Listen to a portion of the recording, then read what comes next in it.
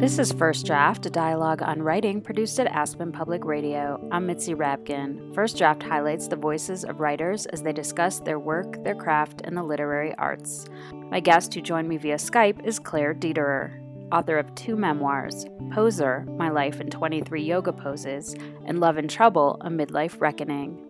Dederer is a longtime contributor to the New York Times and also writes for The Atlantic, Harper's, The Nation, New York Magazine, and Salon, among others. Her memoir, Love and Trouble, focuses on a shift that took place in her emotional life when she turned 44.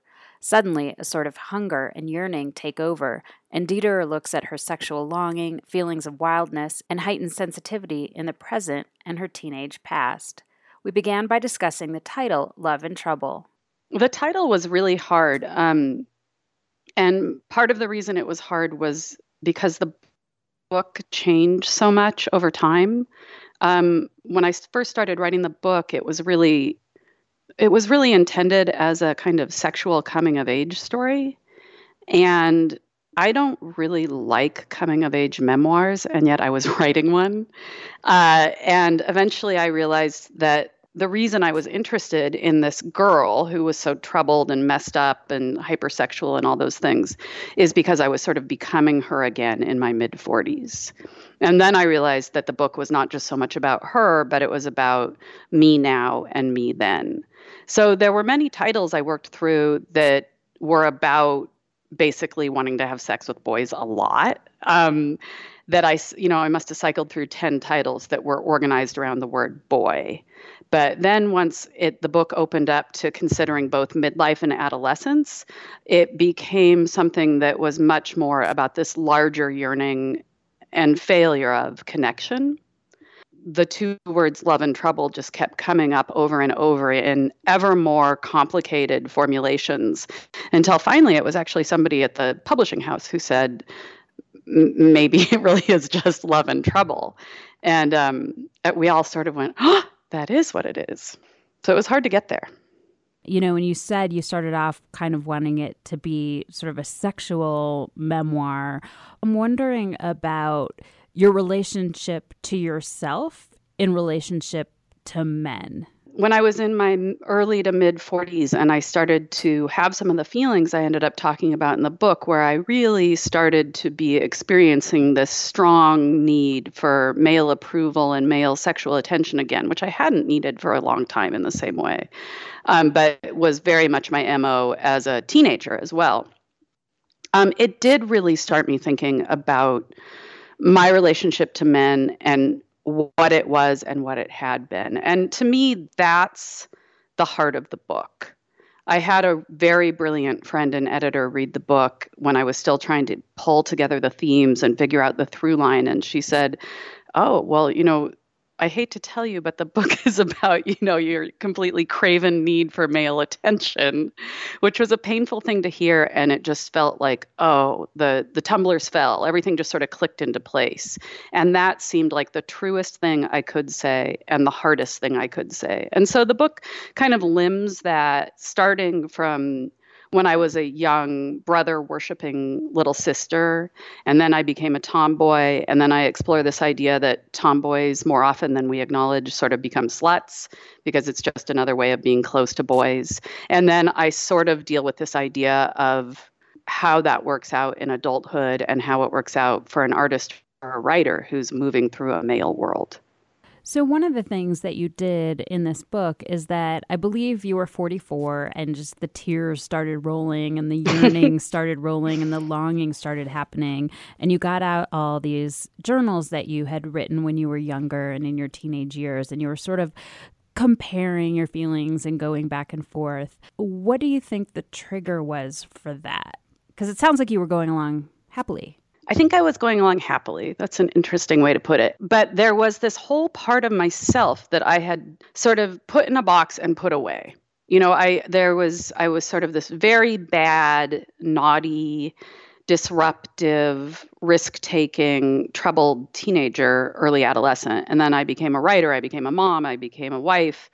And I sort of stayed on the straight and narrow as defined in a very groovy, organic, specific kind of self-realization as a worker and a mom. I didn't know what I was doing as a kid. I was desperately lost. And as an adult, I sort of found my way, and I just wanted it to disappear. I wanted that girl to disappear. I wanted to pretend she had never existed. So I was going along happily, but it was as though I had this phantom limb of fuck-upness, right? That I was just ignoring, or, there was this whole part of me that I was pretending didn't exist. And then the same feelings started coming back in my early 40s. And without sort of acknowledging that that was what was going on, I became fascinated by the diaries and the letters and the photos that I found in my basement. It was as though I were sort of citing myself across the years, at the horizon, and sort of saluting this former self, but also sort of terrified of her. It was very painful to look at the diaries. It was also really painful just to be in the world when I was in my mid-40s. I was, as you said, crying all the time. I was in this intense discomfort. I had this quality of either being in pain or feeling numb. I described it as being a woman in a bear suit, just sort of this weird, unwieldy dissociation that I would have. And I do think that there was something in my younger self that I was trying to access. And I had a really wise friend who kept asking me, you have a lot. She kept saying, you have a lot you could tell your younger self. You're thinking about this younger self all the time and you're writing about it. She knew what my project was with my book. But she said, what is it that younger self could say to you? And that idea that the fuck up or the former self or the bad kid could have something to teach this accomplished, hardworking woman that I had become was very upsetting to me. And yet it was also very, very true. And I think the things that she had to teach me and that I was finding in the diary or even in the photos or even in listening to old music, all of these things are ways of accessing more immediate emotion. And so it was this feeling, this idea that, we get to feel things. We ought to feel things, even if it hurts. And I don't think that that's something that as good parents or workers or partners we're super comfortable with.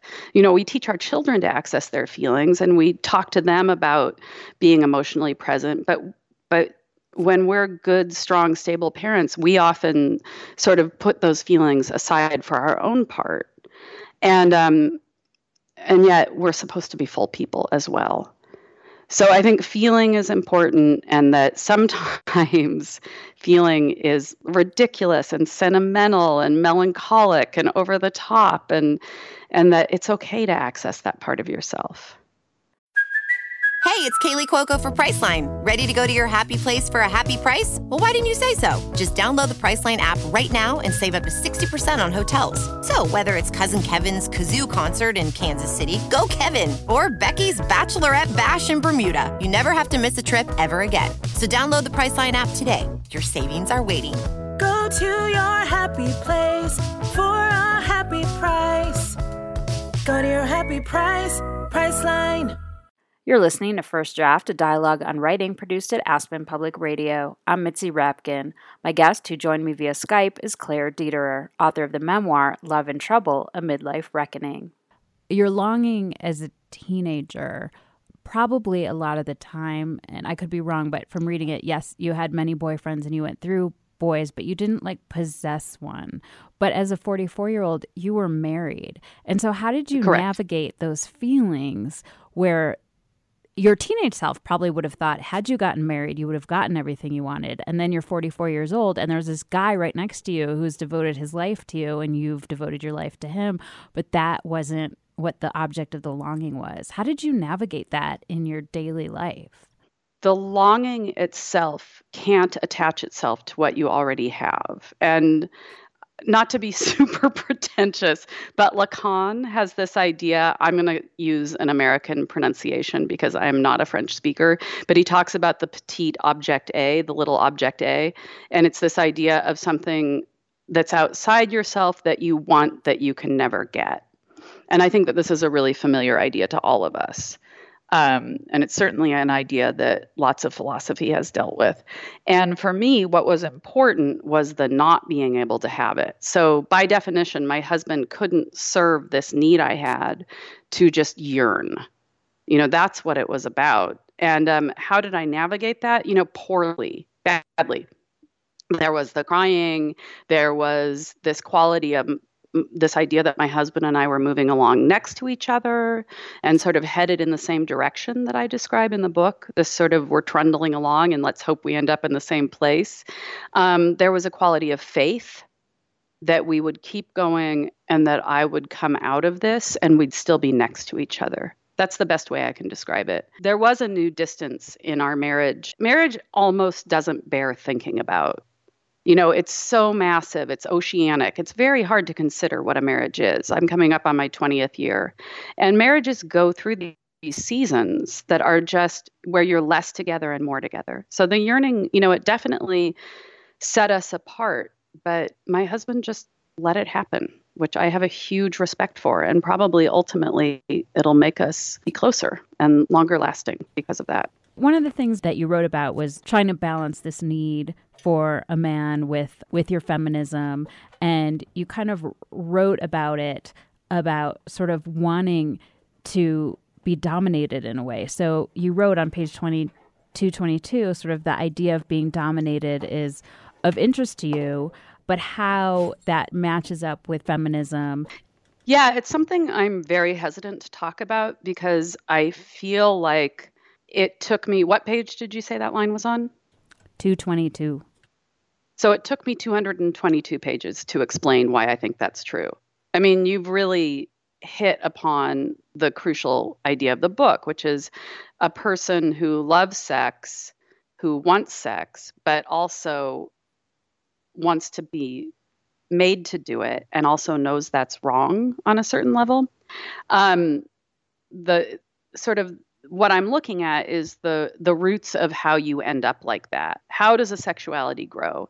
If your first sexual experience is coercive, as mine was, did that make me the person I am sexually? Right? I was made to, experience this.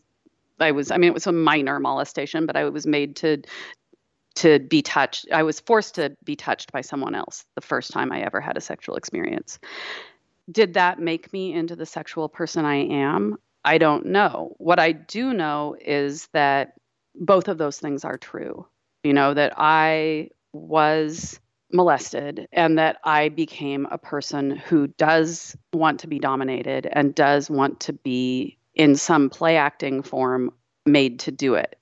At the same time, I have been sexually assaulted many times, as many women have been, and I understand the difference between the fantasy of being made to do it and the fact that I have been, assaulted.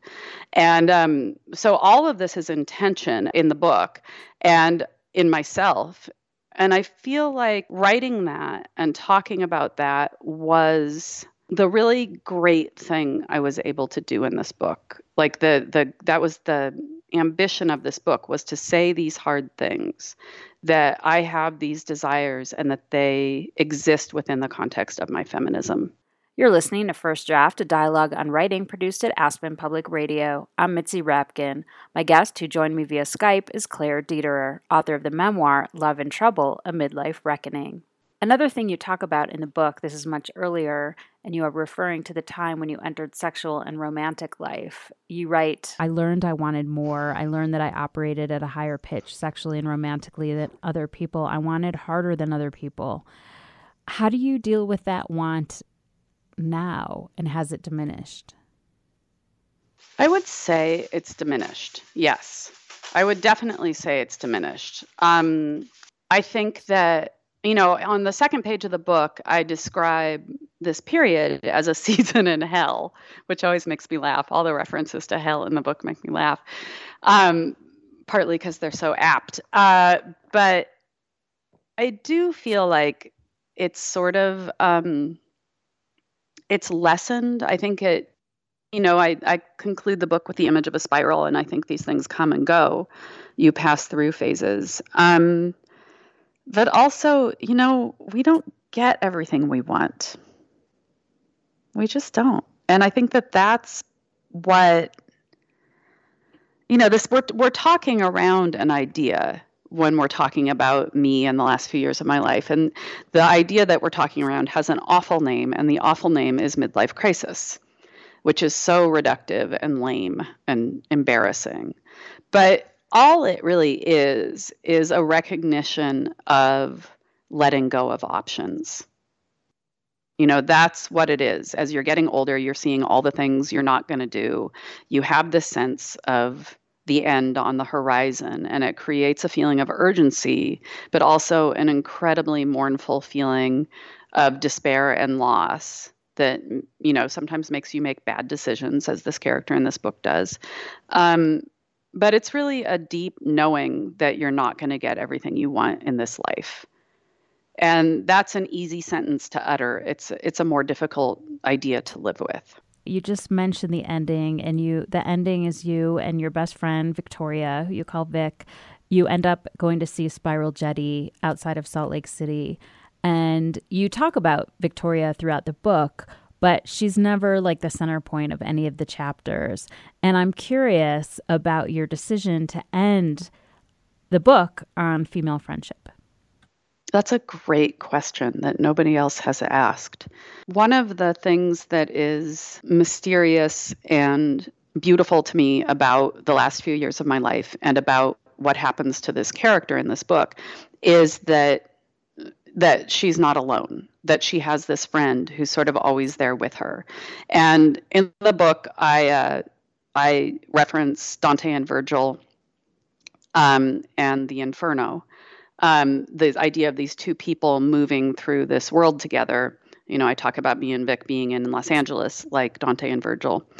And I think that this idea that there's a companion with you on your journey, for me, it was such an important part of my experience of the despair I went through. So I talked earlier about this idea that I'm writing so someone else feels alone. And for me, the only way I made it was because I knew someone else who was going through something similar. I don't know how I would have done it otherwise. And I've always been somebody in some reviews, I haven't read a lot, I don't read a lot of the reviews, but somebody in some review somewhere talked about how I'm like a male identified cool girl. And that's not at all what this book is about. This is a book about friendship in many ways. And female friendship's always been really important to me. But I think what you see happening to this character in this book is that it becomes absolutely vital. It's keeping her alive. It's keeping her mentally together. It's making it so she can go on in her marriage and be a good mother to her children because there's this other person who understands her. And it's not a huge part of the book, but it's an emotionally really important part of the book. And I think the reason that I ended on it is because it's the truth. The truth is that the future for me, as my children get older, because they're 18 and 15 now, and as marriage and family changes because of that, is that my marriage will continue to open up and I will continue to be really dependent on friendship. And that will be a way that I can go out and be in the world that will make my marriage and my life bigger. That's what the last chapter is about, is this person finding a way to have something larger, some larger connection, some reward for her yearning that's workable, right? I mean, and I feel like that's what this age is. I see, and that's actually a really cheerful way to end, even though the book doesn't acknowledge it, is I see myself and Vic and other people who have been through this really dark experience of midlife emerging and determinedly choosing to develop friendships, to develop interests. I talk about how it's all about how do you keep going? Just keep going. That's what you got to it's partly an issue for an artist too. I think that the late 40s and 50s can be a real crisis time for someone who's a writer or an artist. How do you keep going? And you have to make these sort of decisions to be interested in the world, which sounds kind of depressing when I describe it, but I think it's true. You're listening to First Draft, a dialogue on writing produced at Aspen Public Radio. I'm Mitzi Rapkin. My guest, who joined me via Skype, is Claire Dederer, author of the memoir Love and Trouble, A Midlife Reckoning. Can you read a passage from an author that speaks to you or influenced you as a writer? So I've just been rereading Possession by A.S. Byatt, which I read when it came out, and which was in 1990. And A.S. Byatt was really important to me in the late 80s, early 90s, as was her sister Margaret Drabble, because of this way they have of letting history and social movements flow into emotional life. I think that for me as a writer, that's endlessly fascinating to me. So I'm reading this old copy of the book I have from when it came out, maybe late 80s, and I found this passage that I marked when I was in my 20s and trying to make myself into a writer. I think it's really interesting. So it's about two contemporary scholars, and they're studying two Victorian poets. And they discover this treasure trove of letters from these earlier poets. And so this is a passage from a Victorian female poetess who's fictional. She's invented by A.S. Byatt.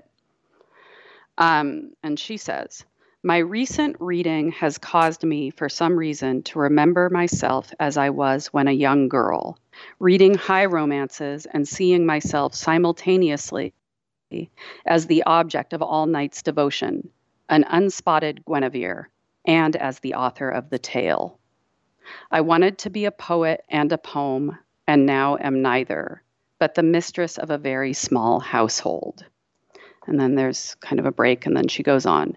"I hit on something, I believe, when I wrote that I meant to be a poet and a poem. It may be that this is the desire of all reading women, as opposed to reading men, who wish to be poets and heroes, but might see the indicting of poetry in our peaceful age as a sufficiently heroic act. No one wishes a man to be a poem." So that idea of wanting to be both the object of poetry and the maker of poetry goes to something really deep inside of me. You know, this wanting to be the love object and the maker of the love poem. It's very much the spirit of this book I just wrote, where the person sort of wants to be adored, but also wants to have total agency in the world and figure out how to be an artist herself. And it was a really amazing moment of recognition when I was rereading this book and I saw that I had marked it when I was in my early 20s. Can you read something you wrote that was tricky or hard or changed a lot from the first draft? Yeah, I think that there's actually, this book was really underwent a lot of changes. It started out being this sort of really earnest, lyrical, resonant, coming-of-age sexual memoir. And I don't like any of those things. I like humor. I like books that are really funny. To me, humor is probably the highest good in writing. And I like a lot of knowingness. And I was writing this book, and coming-of-age books are really troublesome because they're sort of, well, how does the character change and what's their role in their own changing? So I struggled with writing this coming of age memoir for probably 2 or 3 years. I worked on it for a long time, and it was just inert and not funny. And I was working on it. And then, as I said, I sort of started to realize, like, oh, it's also about me as this grown woman, and these two periods are in dynamic. And I wrote like that for a long time. I sort of tried to write a very traditional narrative, scene-driven memoir about my young self and my middle-aged self. And it still was rather inert in terms of the writing. And as I was doing that, I was sneaking off to write these forms. So I was sneaking off to write, it was almost like I was having these affairs with these forms, so I mentioned the case study form or the map that's in the book, or there's a couple, there's a how-to manual for having sex with your husband, or there's chapters in first person or second person, and there's all kinds of formal play in the book. And I just sort of I wasn't going to use them. They were just things I was doing to amuse myself and to kind of keep the project alive. And I was talking to Victoria, my best friend, and she's an artist. And like many artists, she's sort of really good at looking at what you have rather than what you're supposed to have. And she said, "Oh, you already wrote the book. It's all those forms you've been messing around with." And I was like, "What? What are you talking about?" And she said, "Yeah." She said, "Have you ever read Visit from the Goon Squad? It's like Visit from the Goon Squad." And I said, "You're insane. No, you can't write a memoir like Visit from the Goon Squad." And she said, "You already did." And I was like, "You're a dumb artist. Forget it. That'll never work." And then I went and looked at Visit from the Goon Squad, and I realized that I had sort of already written the book. And then there followed this really fun period where a lot of the writing I'd been doing about coming of age, which was really, self-pitying and sort of maudlin, started to get slotted into these different forms. And I had this really fun experience of seeing the material come alive when it was reset in a new context. And so this book, there's material that I started writing, 6 years ago, where it first started out as a kind of heartfelt little scene I wrote, and then I tried to make it into sort of this beautiful, gorgeous Mary Karr, Tobias Wolff, sustained scene writing, classical memoir, and that still didn't work. And then I plugged it into these almost poppy forms, and suddenly I liked what I had. So I'm just going to read a very, very brief passage from the book that had been what I would technically term as super duper maudlin, about when I was in college and I was real slutty. And I was really, really sad. I hated college. And I had written, I would say I probably wrote 40,000 words on my college experience that was just the saddest coming of age stuff. And then I shrunk it down and I turned it into a primer that I called A is for Acid. And it was an Oberlin primer where it was like A is for acid, B is for butt rock, C is for chlamydia. And in each of those, there'd be a little section about some aspect of college. And this one little section is called D is for David. My brother David, whom I worshipped, came to visit me at Oberlin. My hero/brother and I ate lunch and then went out to the quad and sat down on a bench. I mean to say, what? Who even sits on benches? Had I ever sat on a bench before? Anyway, we did. We sat on a bench. And were we ever sorry we did? Because someone had scrawled on that very bench, "For a good time, call Claire Dederer," and then my campus phone number. I turned red and looked guiltily at Dave, who seemed horrified, yet unsurprised. I wondered who wrote it. There were a lot of them. Derek, a frustrated post-disco tussle, which came to a mortifyingly quick ending. Graham, a blowjob under shrubbery. Paul, an afternoon in my empty room. And more. More was my watchword. More was how I was navigating Oberlin. My brother went into the dorm and somehow acquired a rag and tried to scrub it off. We never spoke of it again. Do you want to say anything else about it? Just that the slotting it into the alphabet form took what had been mortifying and painful and almost impossible to write about without just this insane show of self-hatred. And I was able to just say it and find some kind of oblique humor in it. It was very freeing for me, the idea of form. You're listening to First Draft, a dialogue on writing produced at Aspen Public Radio. I'm Mitzi Rapkin. My guest, who joined me via Skype, is Claire Dederer, author of the memoir Love and Trouble, A Midlife Reckoning. Where do you write? I have a little hut in my backyard, and I mostly write there. It's just like a little shack, and I go out there and force myself to do it. But when things are bad, I get in my bed and I write there. It's whatever it takes to get it done. I'm a very old-fashioned writer in that I come from journalism and I come from a place where word counts are very important. And so for me, if it's not whatever word count I've set for that day, whether that's 600 or 1,000 words, the day's a disaster. And so I'll sort of do whatever it takes to get that done. Sit in my hut, sit in my bed, not have lunch, whatever. What do you do or where do you go to get away from writing? It's how I make my living. I have to buy the kids shoes. And, I really have to write a lot. And of course, it's super portable. So I don't, it's very hard for me to get away from it. I have to, it has to involve somebody has to wrest my laptop from me and send me away on an airplane or in a car.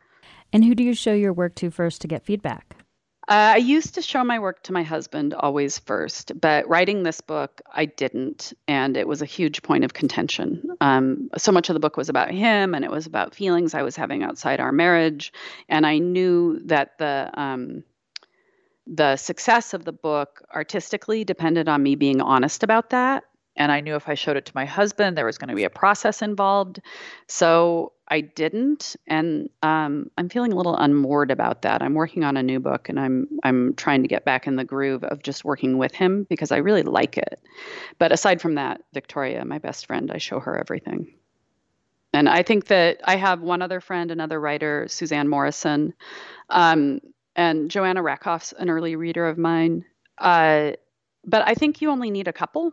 I think you just need one or two people, and those people need to be honest. But I will second what many other before me have said: choose someone smart, but choose someone kind. You just need to be helped over. Pick somebody who's going to literally carry, not literally, but who will figuratively pick you up and carry you over the finish line. That's what you're looking for in an early reader, your earliest reader. How have you dealt with rejection? Poorly. It's a short answer. I was a freelance journalist for a long time, so I have a lot of experience with hustle and with rejection. I had thought I was very comfortable with it. This book, in its very earliest form, in its lyrical, lovely, resonant, maudlin, boring coming-of-age memoir form, went to the publisher of my first book, Farrar Straus, and they passed on it, and that was devastating for me. But ultimately, it helped me regroup and think about how the book could be better. And it made me focus more on not some exterior idea of what makes a good or a literary memoir, but what makes a memoir feel alive and vital and important to me specifically. And then I set about making that happen. And the thing I built is this weird Frankenstein's monster. I mean, this is a sort of odd book. And I just put everything into it. And by the time I was done and we went to sell it, I loved what I had made. And I felt very excited about it. And I felt like it was saying something difficult. And I honestly didn't give a shit who published it as long as it got published and maybe a few people read it. So in that sense, the rejection by my original publisher freed me from a kind of professionalism where I was trying to be good and do it right and please everybody. Once that rejection came in, I began to really please myself, and I underwent a really important growing up as an artist. And it's probably the biggest thing that's ever happened to me as a writer. This change from thinking about what the editor wants to pleasing myself. If you're a freelance writer for 20 years, that's a very hard thing to claim. And what is your favorite word? Oh, crap. I was supposed to think of this and I didn't.